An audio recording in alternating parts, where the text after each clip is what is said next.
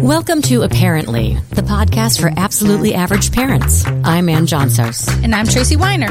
Ann and I have been friends for a very long time. We met right after college. Yeah, in our first jobs as radio producers. We spent our 20s as wing women for each other, and it didn't work out very well. But then it did, and we found the right guys and stood up in each other's weddings. And then we had babies within weeks of each other, so we went from producers to reproducers. We make it look easy. We make it look good. Which brings us to this podcast. We want to discuss topics that interest us and you, and provide some knowledge to other average parents. We're average, not experts. So we'll tackle these topics with people who know what they're doing. Yeah, we'll get the experts, and I fully expect to embarrass myself along the way. Yeah, after season 1, I'm pretty sure we already have. So welcome to Apparently. We make it look easy. We make it look good. When everybody sees it, they stop and take a look. So celebrate yourself. Celebrate. So celebrate yourself. It won't feel so great. Apparently, anxiety in young people is spinning out of control. Yeah. Yes, a recent report from the American Psychological Association found that adolescence is no longer a time of exuberance and carefree experimentation. True. Yeah. True story. Yeah. So today's teens feel more stressed than their parents do. And What? Yeah. Apparently they feel more. I get this. I think my daughter does. And guess what? It's worse for girls than it is for boys. So one study found the number of teenage girls who say they feel worried or fearful jumped by 55%. From 2009 to 2014. Well, it stayed kind of the same for boys, but it's up 55% for girls. That's insane. That's a lot. I don't quite get it. Like, so we both have. Well, we live it. We have 12-year-old girls. Yeah. So Almost 13. I know. Oh my gosh. Like really almost. Yeah. Yep. Tell me, do you see stress? Yes. Okay. In middle school, so we're no longer in the elementary school. We're in middle school. Right. And so with that comes a lot of change. Mm-hmm. You know, they had lockers in elementary school, but in middle school they have them too. And the moving around a lot and the pressure. My daughter's very into school, doing well. Mm-hmm. So that and fitting in and all the things that every kid worries about. So yeah, and it ebbs and flows. There's some days when I'm like, whoa. You need to meditate or you need to calm down. Yeah. And then other days it's totally good. Well, also, and their bodies are changing, you know. Yeah. So Sophie grew 6 inches last year. What? Yes. So We need to get together, clearly. you haven't. She's taller than you. Yeah. Well, is that really that hard, though? No, not that hard. So in 7th grade for Chicago public schools, it's the year where the grades determine whether they're getting into a good high school or not. No pressure. No pressure there. Yep. So the In kids, 7th grade, not 8th grade? it's the 7th grade grades and the 7th grade MAP tests are what determine if they're getting into a good high school. So there's a lot of pressure there. And then, you know, I think they're finally recognizing the different genders. Yeah. You know, they are finally realizing that boys are boys and girls are girls. Yeah. And no one's really pairing off yet. Have you heard of the verb shipping? No. When you get into a relationship, it's like Brangelina. Shipping? Yes. So, Oh, my God. so, you know, Sophie has been shipped with someone. I don't know who it is. What? Hannah has been shipped. Is this like a city-suburb thing? Probably. I'm probably going to embarrass myself. My friends are going to be like, Tracy, you didn't know? You've been head in the sand? What the heck? I didn't know what it was either, but so they've been shipped. And so people are labeling them, right? You know, they're saying, you're just like, you know, you and Finn hang out together. So you guys are Sin or Oh, my Sophia. God. I don't Oh, know. yeah. That happened before. I've heard that before. Okay. All right. Yeah. So that's going on. I know that there's stress, and I did not. Yeah, I just figured it was normal. But then we both just read this book. So I hadn't really noticed the real stress until this new book called Under Pressure, Confronting the Epidemic of Stress and Anxiety in Girls. It's written by psychologist Lisa Damour. Do you remember her? Yes, love her. Yeah, we interviewed her in season 1. She's the New York Times bestselling author of Untangled, Guiding Teenage Girls Through the 7 Transitions into Adulthood. And didn't you just see her? She's wonderful. I just want to have a glass of wine with her and sit and kibitz. Everything that she says is relatable. And I sat in this parent workshop just recently, and I went to go see her, and I'm sitting in the audience amongst all these parents, and just collectively, people around me were taking notes on the program, or they'd snicker in certain parts of things she said. And that, to me, when I was snickering at the same time, I felt like, yes, somebody else is doing this, is going through the same thing. And she said something very, very telling to me in the topic, which we could talk about with her later. But she said something that changed my perspective on asking at the end of school, at the end of the day. So she said, if kids come home and they're not really talkative with you or give you like one-word answers and stuff, how would you feel after spending a day at work where you go to your first meeting for 50 minutes and you don't get to pick what you talk about? You don't get to sit next to anybody you want to sit next to. Oh, and then you get up and then you go to your next meeting that's 50 minutes and you don't get to pick what you're talking about and you don't get to sit, and on. She's like, you see where I'm going with this? And it put the Spanish Inquisition that I have in my house at the end of the day when they come home and bring their, unload their backpack and stuff. I'm like, oh, heck, that makes total sense. Like at the end of the day, just buzz off. They're like, brain dead. Yeah, they're just like, okay, I've had to conform and like do subjects that I don't care about or whatever, and sit still and sit next to Johnny, who's so annoying or whatever, and deal with it and manage the day. And so I was like, you know what? I'm going to change the way I work on after school. Did you do it? I did. I'm like, okay, I'll let them chill out a little bit, and it comes out later. I just stopped asking right away when they came home. So decompress. Yeah. Yeah. Or don't expect him to be like, yes, I loved second period social studies and third period science and like, yeah. There's some days that maybe they weren't into the topic that they were talking about. Sure. Yeah. Makes sense, right? Yes. But it took her to say that in a room for me to go, oh, yeah, that totally makes sense. I'm trying to think. I pick the girls up from school and I'm always like, how was your day? How was your day? But you're like, da-da-da-da-da-da-da-da. It's true. All right. Now because we're in radio, and so we're used to like asking like boom, boom, boom, boom. Yeah. All right. Well, so, hey, guess what? We got her. I'm so excited. We get the benefit of Lisa's wisdom again because she is on the phone. Lisa, how are you? Hi. Good to be back with you guys. Thank you so much for joining us today to talk about your new book. We both have it and we read it, and it's awesome. Well, that means the world to me. It's like your baby. It's like somebody admiring your child. It really matters. Yes, and it's totally in our wheelhouse right now. Like what is happening, because we both have 12-year-old girls. Well, there you are. You are my ideal reader. Yes. And also, Lisa, one of the lines in your book is that there's pretty much no cure for 7th grade, and we're right in the middle of 7th grade right now. We are. Well, but I do go on to say, though, I have started to feel more hopeful. That there are things we can do. For sure. And let's drill down. Your book has got so much, and so we're going to sort of fire some questions at you. Let's start with, you talk about stress and anxiety. They're different. Tell us the difference between stress and anxiety. So psychologists like to, make these very fine-grained distinctions. So stress is when you're feeling sort of pressure or tension. And anxiety is fear or dread. And, so those are our sort of technical terms. In reality, they often get kind of mixed up with each other. So if you have a very, very stressful job with, more work than really can be done in the time you have available, you're going to start to feel anxious about not getting the work done. If you live in a situation that is very scary, right? Maybe you live in a neighborhood where there's gunplay. That's going to be fear that you feel all the time, but it's going to basically amount to chronic stress. So we can make distinctions, and it's helpful to do so, especially so that we can talk about what's healthy stress and what's healthy anxiety, because they really are, have largely a lot of healthy aspects. But in real life, they often kind of coil around each other. That whole chapter, or that whole part of the book talking about healthy stress and healthy anxiety was very helpful to me, actually. And I loved your sleepover story, because that has happened in my house. About healthy anxiety. Who wants to go to the sleepover but feels too scared to do it. Yeah. Yeah, that's a very common, worry that kids have. So what is healthy stress or healthy anxiety? Well, let's start with healthy stress.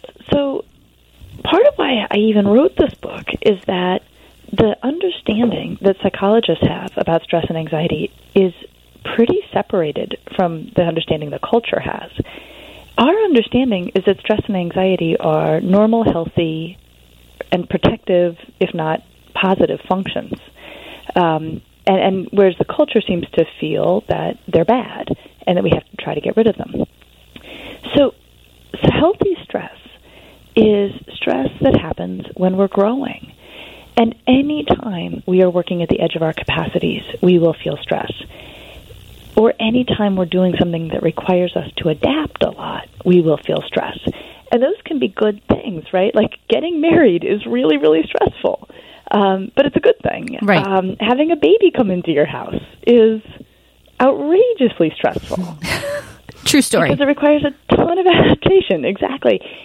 But what we find, and this is why psychologists like stress, is that when people operate at the edge of their capacities, they usually grow. That the things that stretch us actually do expand what we can do going forward. So, anyone who's had 2 kids come into their home usually has the experience that the second baby doesn't feel like nearly as stressful as having the first baby, even though you now have twice the children. Right. Right, that you sort of built up to it. So healthy stress is the kind of stress that builds capacity, builds durability, builds flexibility, and allows us to take on more and more over time. Healthy anxiety is anxiety that alerts us to threats. So the way we want to think about anxiety is that it is a primitive and ancient system programmed into us, really from cave days, to alert us to threats. So it might alert us to a threat on the outside. So say, for example, you're driving and someone comes up behind you really fast. There should be, kind of a spike in anxiety because that is a threat. You do need to pay attention, and you probably need to, change lanes or watch that driver. Or it can also alert us to threats on the inside. So, for example, if we're messing around on Facebook when we need to be getting ready for a meeting, eventually you'll feel kind of anxious and sort of like, you need to shut this down. And so that's anxiety serving its purpose, sort of saying, pay attention, make a change, shift. Anxiety gets out of control when that alarm system isn't working right. So unhealthy anxiety is when the alarm is going off all the time for no reason, or when it's blaring over things that are not that big a deal. So, so for instance, like we don't want anyone to be having a panic attack about a quiz. Mm-hmm. But most of the time, anxiety serves a really useful purpose, and most of the time stress tells us that we're growing and changing for the better. And knowing that actually really changes the experience of being stressed or being anxious. Because right now, when everybody feels like these are all bad and we have to get rid of them, I'm now caring for a generation of kids in my practice who become stressed about being stressed and anxious about being anxious, and that doesn't need to be happening. It compounds, it builds on it. Yeah. You're going to feel stressed and anxious at several points in any given day. That's a done deal. Nothing's broken. Right. And so is it because we're telling them as parents that they shouldn't feel stressed or anxious? I think we are transmitting that message, and I think we believe that message. And I've thought a lot about, like, where did this idea come from? And right now I'm blaming the wellness industry. I've decided they're to blame. Okay, good. I feel like there's some money caught up in the idea or selling the idea that you're supposed to feel really good all the time and relaxed, and that anything that, is making you feel otherwise needs to be addressed. I think that is a gross misunderstanding of what it means to be human. I think for the most part, being human means that, occasionally you feel really terrific and the rest of the time you're like just dealing. Didn't you talk about in the book with the healthy anxiety, like for a quiz, you mentioned the quiz, that it prepares you, having healthy anxiety prepares you to kind of do a gut check if you're ready for the test or the quiz? Isn't that what healthy anxiety? Yeah. Absolutely. And the way I talk about it in the book is if your kid comes to you and says, like, I have a quiz tomorrow, I'm super anxious, the first question out of your mouth should be, did you study? Right. Yeah. Right. And if they say no, you say, well, thank goodness you're anxious. That's the right reaction, right? And when you start studying, your anxiety will go down. For sure.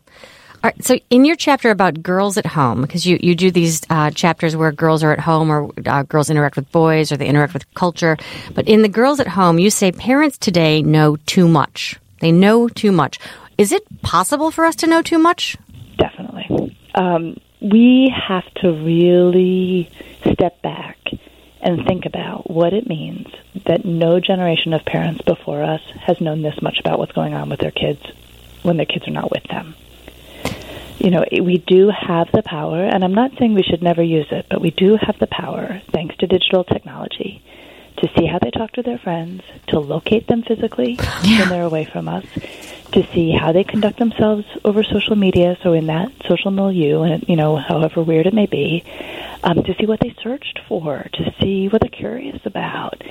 And it's a lot to know about our kids. And I think it's very easy as a parent to fall into the assumption that having more information is better. Yeah, I'm guilty. And I think, you know, we just sort of do that. We feel that way about the news. We feel that way about all sorts of things. We have to question that assumption. And the way we should think about it is a lot of growing up happens when you're sort of figuring out how to handle yourself and manage on your own. Mm-hmm. And the other thing we should remember is the way we talked in the locker rooms and on the back of the bus would have curled our mother's hair, and they just never had a way to know about it. Right. We used to pass notes. Do you remember that? Like pass notes. Oh, yeah. Well, do you remember if the teacher intercepted it because it was so inappropriate that it was like a full-blown crisis? Yeah, for sure. Right? Okay, so there is a distinction, though, between like the note or the back of the bus versus putting something on digital media, right, where it sort of exists forever. Right. And so we do need to help kids not do that. And we do need to say, look, I didn't know you knew all those swears. That's really interesting. I don't need to know, and nobody else needs to know that you know all those swears. Like, don't do it on your phone, you know? That's an important conversation to have. But I think sometimes, you know, I've just seen it in so many different ways. I've watched parents sort of stumble into their kids' technological life and then think they've got this total reprobate on their hands, when in fact they have, you know, a pretty normal kid who's probably shouldn't put it all up on social media. But so should we not be checking the phones? Should we not be checking their social media? I wish there was a one-size-fits-all answer on this. There's definitely not. I think there's some sort of guidelines that are useful. One is, I think for the start of a kid's digital life, there should be a sense of transparency. You know, whenever the moment comes that we hand phones to kids, and usually it's around like 13 or so, if not a little younger, I think we say, look, you know, I'm reserving the right to check this when I want to. Right. And that, I think, is an important thing to say because it helps kids manage themselves a little better. Right. Even if we don't check all that often, at least there's a speed bump there. Yeah. Yes. Then I think it comes down to the kid. And, you know, I've made different recommendations for kids in the same family. You know, if you have one kid who basically thinks social media is dumb and likes looking at Pinterest, you probably don't have to be spending a lot of time monitoring them. True. And if you have another kid who's really impulsive and gets out ahead of themselves and does dumb things and does them online too, they probably need a much shorter digital leash. Makes sense. You mentioned putting Slack in the system. What does that mean? Oh, okay. So this is sort of I guess the other thing I could call that section is like, don't be dumb like me. I think what I would call it. So like, I like things busy. Like I'm someone who does well with a very high level of activity. And when I became a mom, I just was always sort of kind of figuring out how much we could pull off, you know. Yep. Like, could I give a talk that night? You know, I think my husband might be away, but maybe I'll get a babysitter over and, you know, I think we can make it to this, you know, we can sign up for soccer because we can do it. And I would really get us pretty tightly scheduled. And then, you know, something would happen. And usually the thing that would happen is like a kid would get sick, right? Yeah. Or a car wouldn't start. Whoops. And because we were, you know, scheduled to the teeth, like the whole system would fall apart, right? Like it would just turn into a full-on crisis. And so I was working ages ago. I was co-authoring a textbook in abnormal psychology, and I was writing the chapter on stress. And I started reading this phenomenal research that I talk about quite a bit in Under Pressure about the impact of daily hassles, you know, just sort of like small things that don't go right. Uh-huh. And these genius researchers were able to determine the daily hassles, when they add up, those are as stressful as what we consider to be like much more significant traumatic stressors. You know, so for example, the measure they always give is, you know, it's horrible to have your spouse die, But a huge volume of the stress you experience is that you cannot find the checkbook. You do not know how they kept the bills. You do not know, the number to call for the, all of these daily hassles accrue. And then, of course, as one of my friends calls it, the bureaucracy of death sets in and trying to manage that. And when you talk to people who are bereaved, those actually amass into an extraordinary form of stress. And so I was reading this research, and I thought, you know what? I am setting us up for daily hassles, right? When I have us on these tight margins and trying to accomplish so much, anything that doesn't go like clockwork is going to, kind of create this cascade of hassles. Right. And so I started under-scheduling us. Well, that's going to be hard for Ann and I. We're former radio producers. My husband's constantly saying, you book us every 5 minutes. Like you have us dialed in every 5 to 10 minutes because that's in radio. That was our blocks in the morning drive and stuff. So it is a stressor when you're running from one thing to another. And you've got no margin. And so that's where, those moments where we just say, like, I can do this, but should I do it? Or would I want the slack in the system? And I have always found that when I elect to put slack in the system, either it turns out I totally needed the slack or actually I needed the break that the slack gave me. The other thing, Lisa, is when I do put slack in the system, I have 2 kids who are like, well, what are we doing now? I mean, they expect to be busy all the time, so much so that they don't even know what to do with themselves when they're not programmed. Yeah. Be bored, kids. And boredom is good, right? Yeah. Boredom is good. Actually, there was a fabulous op-ed last weekend. I think it was Pamela Paul who wrote it about the benefits of boredom for children. It was in the New York Times. I thought it was wonderful. Yeah. Because then they get creative. That's what she said. Into the boredom comes, things start happening. Okay, so in the chapter about girls among girls, we talked about social media. How has social media, rather than just the parents monitoring it, but how has social media affected the relationships our girls have and their amount of sleep? So those are exactly the 2 things we got to think about. So when we look at the data on social media, what we see is it tends to just amplify whatever's already going on.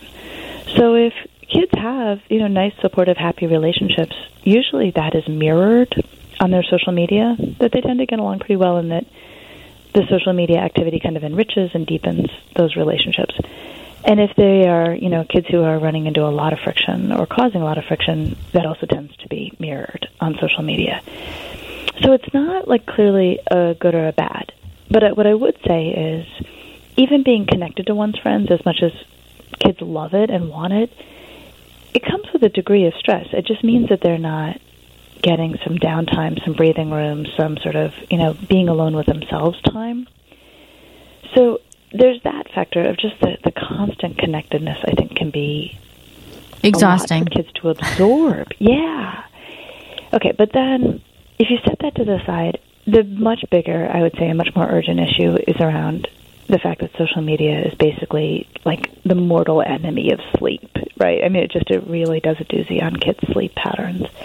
And, if you need a really simple explanation, which I'm not usually inclined to simple explanations, but if you wanted one for why we have such stressed and anxious kids, sleep deprivation would be very high on the list I would offer you. Yep.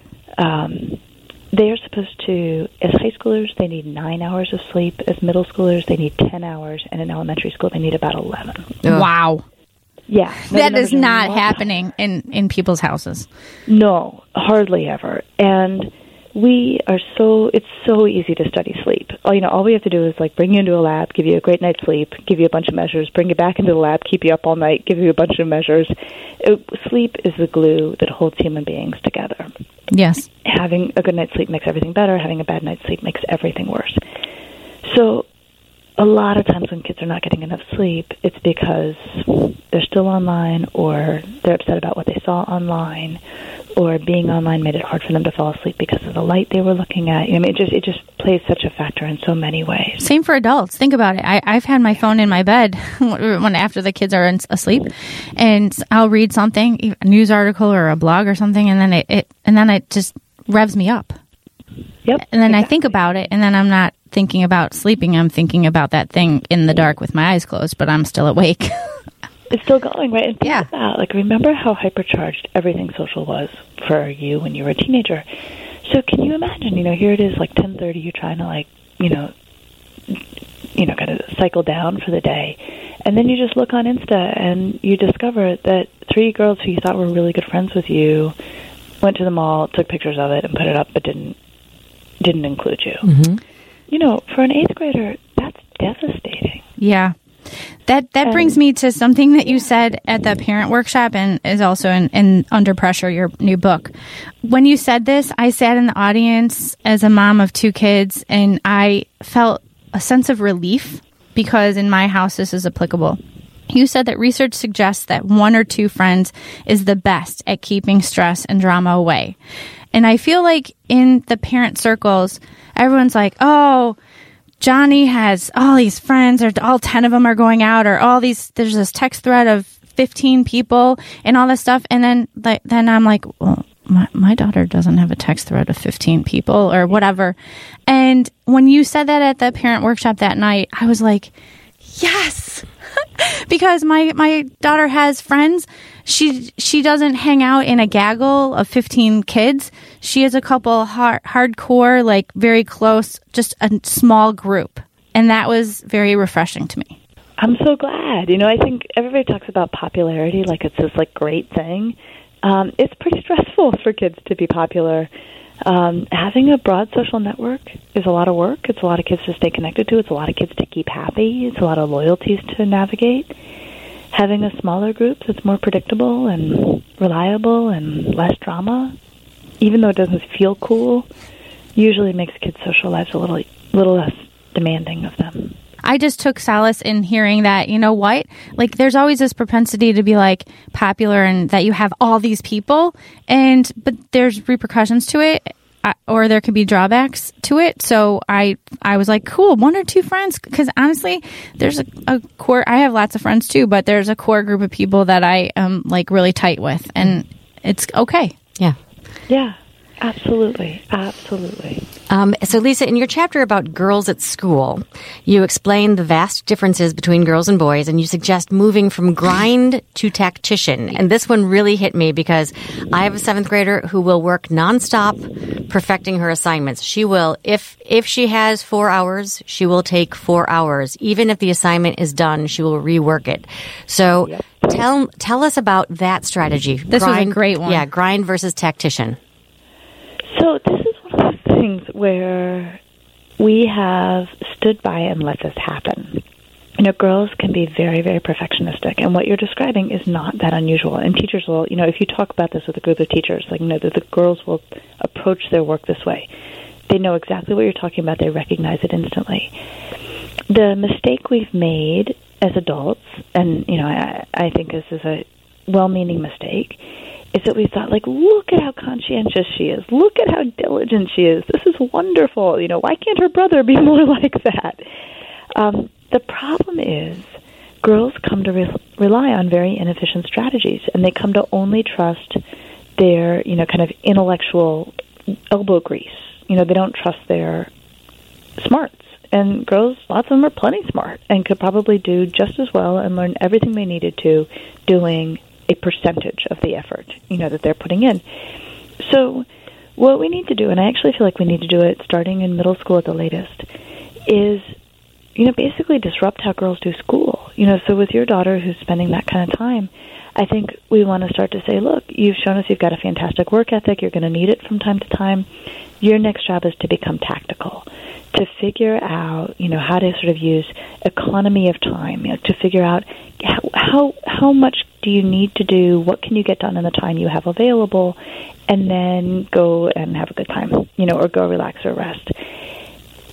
It's a funny shift to make with girls, but the reason we want to do it, and the reason we want to do it during middle school, is that if girls come to rely on this sort of over-the-top strategy for doing their work, they will not back away from that in high school, right? Because it works for them. It does deliver amazing grades. Yes. So if they really lock it in middle school and then they become 9th graders, they're not about to change strategies because, my gosh, now it counts. And so what I see all the time, and I feel like I'm on a mission to do something about this, is that by junior year, which is so hard, and especially, if girls are taking multiple APs, which is not unusual, their strategies from middle school are crushing them. Right. And so we have to push them in middle school and certainly ninth grade to really be tactical in their approach to work. I have a boy and a girl, a son and a daughter, and in the book, it's so funny, like, my son and most boys will do the bare minimum. Like, they're like, it's done. They're like, if they have a cursive worksheet or some math sheet, they are done faster than I could have gotten the pencil out of the drawer to put it on the table for him to do it. Whereas my daughter would be like setting up the, her space and doing it and taking her time and whatever, and is very methodical about it and very neat. Like, I can actually read the numbers on the page. Whereas, like, I'm looking at the math on my son's page and I'm like, that sloppiness, you're actually going to get it wrong because you can't even line up the rows, right? But it's so true. Like, not to cast a broad stroke, but no, it holds up pretty well, and the data support it also. I mean, they're definitely highly conscientious boys, but the data, in broad strokes, support what you're describing. Yes, and in a way, that's a blessing for them, right? For boys, well, I think it. Yeah. Yeah. I mean, I think there's a few things that come out of it. One is, the smart ones, and there's lots of smart ones, figure out what you're describing, how to get the 89.5, right? The lowest grade that will round up to an A, and then they learn what they need to, and they're getting the same grades as their hard-driving sisters, but they're playing a ton more Fortnite, or whatever. Exactly. They're not nearly so stressed. They're sleeping more. They're having more fun. The other thing, how'd you know? I know. No, it's because it's easy. That's very easy right now to make that assumption. The other thing is, I think it helps boys build confidence, right? That they have the sense of how much talent do I have, and then how much do I have to work above that talent? But they're calculating their talent all the time, and they're testing their talent all the time. Girls work with the assumption they've got no talent, they've got only elbow grease, and they can really bring the elbow grease. That's exactly it. Yeah, and so we need to also say to girls, well, see how far you can get on what you already know, and then work up to the point that you need to. And the way I have been militant about this, both in my own home and then in the girls I care for in my practice, is to say to them, before you start studying, take a sample test. Mm-hmm. See what you already picked up in class. See what you already remember from the homework. And then do not study that again. And then just focus. So it's not about working or not working. It's about focusing the work. Yes. Figuring out what you don't know so you can know it. Know it, but I will tell you, the amount of time girls spend reviewing material they already know is horrifying, and I honestly think it's a self-soothing mechanism, that they're worried about school, and then they feel better if they just go over and over and over things that they basically have a grasp on, which really is not a way to survive school. Isn't the phrase like work hard? No, don't work hard, work smarter, or what's there's some... Yes. Work harder, not smarter. Or smarter, not harder, right? Yeah. That's totally, that's an approach. And we need to push girls on that because the boys are being pretty smart about it. Yes, they are. A lot earlier, too. There's a chapter on girls in culture because the book is broken down basically in facets, if you will. What do you mean by, well, I think I know, but raised to please? And I think that kind of blends in with the whole study habits and everything else, raised to please. And how we go from you mentioned firefighters and arsonists. And also you mentioned your disappointed face, which I think I have. I think you get one upon receiving a child. Yeah. You make that face, the mom face.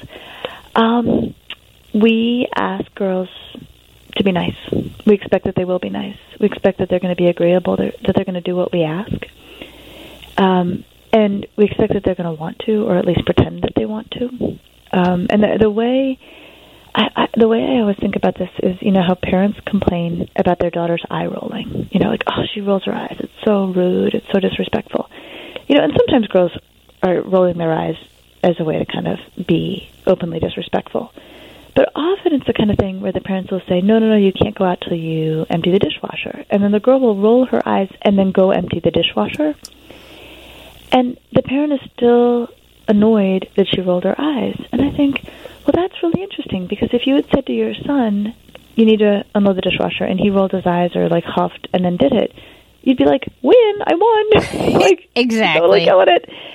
And so I think if we examine those moments, we have to realize that we do have these different rules for girls where we basically are saying, not only do I want you to do what I'm saying, I want you to pretend like you like it for my benefit. And be agreeable, be sweet about it. Right. And that, like, we have to really think about that. And which is not to say I'm in the business of, like, let's see how rude girls can be. But I am in the business of making sure that we are not biased in our reaction to our kids, or in the business of saying, look, I get it, you didn't want to unload the dishwasher, thanks for doing it anyway, and just, I think you know this, but you can't roll your eyes like that at anybody outside this house. You know, and girls will be like, I know, and then they'll roll their eyes, but, like, that's the key point, right? So I think we have to be mindful of this. And then I also think the sort of, you know, switching from a firefighter to an arsonist, I think in theory we're like, I want my daughter to be empowered. I want her to stick up for herself. I want her to, you know, never do anything she doesn't want to do, right? I mean, we say those things all the time. And then, you know, like, you get an answer, you know, voicemail on your answering machine where it's like a play date for your, you know, third grader, and it's the kid she doesn't really want to go on a play date with, and, you know, you're like, oh, come on, you know, she's not that bad, you know, what if we have her over here? Wouldn't that make it better? You know, that we want them to be empowered in opinion unless they're not in agreement with what we want them to do. Right. So they have to be in line with us, but yeah. So along those lines, in terms of teaching girls to say no to things, you mention full disclosure is not required. Talk about that, because I think, you know, we do tell kids, or particularly I've got girls, so I tell them to be honest, to be forthright, and yet there's such a thing as too much honesty, right? Yeah, no, it's funny. I feel like this is where the idea of being authentic has been maybe misconstrued. I think that girls have been given the impression, or they've gotten the impression, that what they think and feel has to be reflected in what they do. And if there's a separation, if they're thinking and feeling one thing but doing something else, that maybe that means they're being like two-faced or fake, you know, as they would say. Mm-hmm. But I think it's unnecessary pressure to assume that one has to be transparent, right? So a way to think about it is adults aren't transparent, right? We don't tell everybody everything that's on our mind. Mm-hmm. And, you know, if somebody invites us to a dinner party that we can't stand, we don't say, oh, no, here's why I don't like you. You know, I don't enjoy your company at all, right? We say, oh, you know, I'm busy. Thanks so much for the invitation, right? We do that all the time. And you put a period. Society. Yeah, you put a period at the end of the sentence, and you don't elaborate. You just... Exactly. Yeah. But you've made a decision. And so the way I talk about it in the book is that everybody gets to have a front stage and a backstage, right? The front stage is what we decide to show the outside world, and we're in charge of what's on the front stage. And the backstage is the rest of the story. It's our own private thoughts and feelings, or it's what we share, you know, with the people closest to us, or it's how we let our hair down at home. But the girls are allowed to have a curtain between the two. And that doesn't mean they're being fake or inauthentic. I mean, another really good example is, you know, like, you're at work and you get on the elevator with, like, someone you really don't like. You don't, like, give them the stink eye the whole time. Like, you're like, hey, how was your weekend? You know, I mean, you do that sort of front stage politeness, which is quite removed from how you really think and feel. And that's not unusual. It's, in fact, how adults navigate the world. It's socialization. It's learning. Yeah. That happens all the time when the kids are texting each other, hey, can you come over? And I think in the book, the one example you gave was that she might have just wanted to stay home and didn't want to have to, because the friend might think, well, that's stupid. Why would you want to stay home? You don't have to explain yourself. It just be like, you know what? I can't. Thank you so much. Maybe tomorrow. You know, I really appreciate the invitation. Can't come tonight. You know, that you don't owe them a full accounting. In the book also, because we have to wrap it up a little bit, but I loved the chapter that talked about being a bulldozer, a doormat, and a doormat with spikes. Yeah. Can you give an example of a bulldozer, doormat, and doormat with spikes? Sure. So this is in the chapter about Girls Among Girls, and it's in a section around helping girls do healthy conflict. So the reality is girls are going to have conflict. I mean, the idea that they're going to get along with everybody all the time makes no sense at all. Yeah. But what we do need to do is help them to have conflict that's a healthy form. So without adults helping them, which is mostly where we're at right now, they, and also adults, tend to default to unhealthy forms of conflict. So those are the ones you just described. So a bulldozer is somebody who just runs other people over, just does what they want, gets their way. A doormat is somebody who just allows themselves to be run over. And then I really do think this is the far and away most common form of conflict, is the doormat with spikes, right? Which is the person who looks like they've taken it, but they actually are getting the person, the person they're mad at back another way, right? So they're either being passive-aggressive. I was going to say passive-aggressive. Yeah, passive-aggressive behavior. It's like using guilt as a weapon, or playing the part of the victim, or, involving third parties in what should really be a two-person dispute. So, our job is to give kids an understanding of the unhealthy forms of conflict, which do make immediate sense to them, like they recognize it instantly. And then to say, look, if you're going to have conflict, you want to do it as a pillar. You want to do it as somebody who stands up for themselves while being respectful of everybody else. Or, and this is an important or you're allowed to do, and this is the analogy I use, emotional Aikido, which is in the form of martial arts, Aikido. If somebody comes at you, the first thing you do is you actually just step out of the way. You just don't engage. And then you see what happens after that. And that might be enough to sort of end it or knock them off balance. And I think, again, especially for girls, in the name of empowerment, we're like, oh, she said that to you, you need to say something to her. Or she left you out of the party, you need to ask why. That we're really like, get in there, like find out what the story is. But again, like no functioning adult is engaging every annoyance, every social slight. Yes. We are always just sort of like, I'm not even dealing with that, right? Yep. We're always making decisions. And so I think we need to clarify, especially for our daughters, that to make a tactical decision to not respond to something is not the same as being a doormat. It's deciding it's not worth your time, or you don't expect that talking with a person is going to make it better, or you don't care that much about the relationship to even put energy into trying to sort it out. In the book, I think you use an example where there's some teammates and one girl is not invited to a party and sees that there was a party, and she could choose to ask why she wasn't invited, or she can choose to not care because she doesn't even care about that kid. And that's viable, or that's real. You can say, does it really matter to you? And let your kid say, not really. Not really. And there's this really smart social worker named Phyllis Flagel who's in the D.C. area, and I interviewed her for a piece on conflict. And she said the smartest thing. She's like, usually what they need help with is figuring out how to maintain a polite distance from each other, especially if it's a relationship that used to be closer. But adults should not work with the assumption that kids are trying to resolve things all the time and make it better. And I thought that was so right on. And they also, kids know each other well, and they might say, you know what, I can pillar all day long with this girl. She's not going to pillar back. I could put all of this energy into trying to have a healthy conflict with her. It's going nowhere. Right. And we have to really support that understanding. Right. Well, thank you so much, Lisa Damour, author of Under Pressure, Under Pressure, Confronting the Epidemic of Stress and Anxiety in Girls. Also author of Untangled, Guiding Teenage Girls Through the 7 Transitions into Adulthood. Under Pressure is out this week, so we were so excited to get you hot off the presses. Go out and get the book. Yeah, it should be a Bible. At the parent workshop that I saw you, I went to go take a seat in the audience, and I looked down, and it's my neighbor. And I'm like, Jen, what do you do? What are you doing here? She's like, I love this book. I go through it all the time. I have it by my bed. So like, it's you impact a lot of parents. So thank you so much for all the work you do and spelling it out for us. Well, I appreciate it. I really am glad I got to be with you guys today. All right. Good luck with the book tour, and let us know.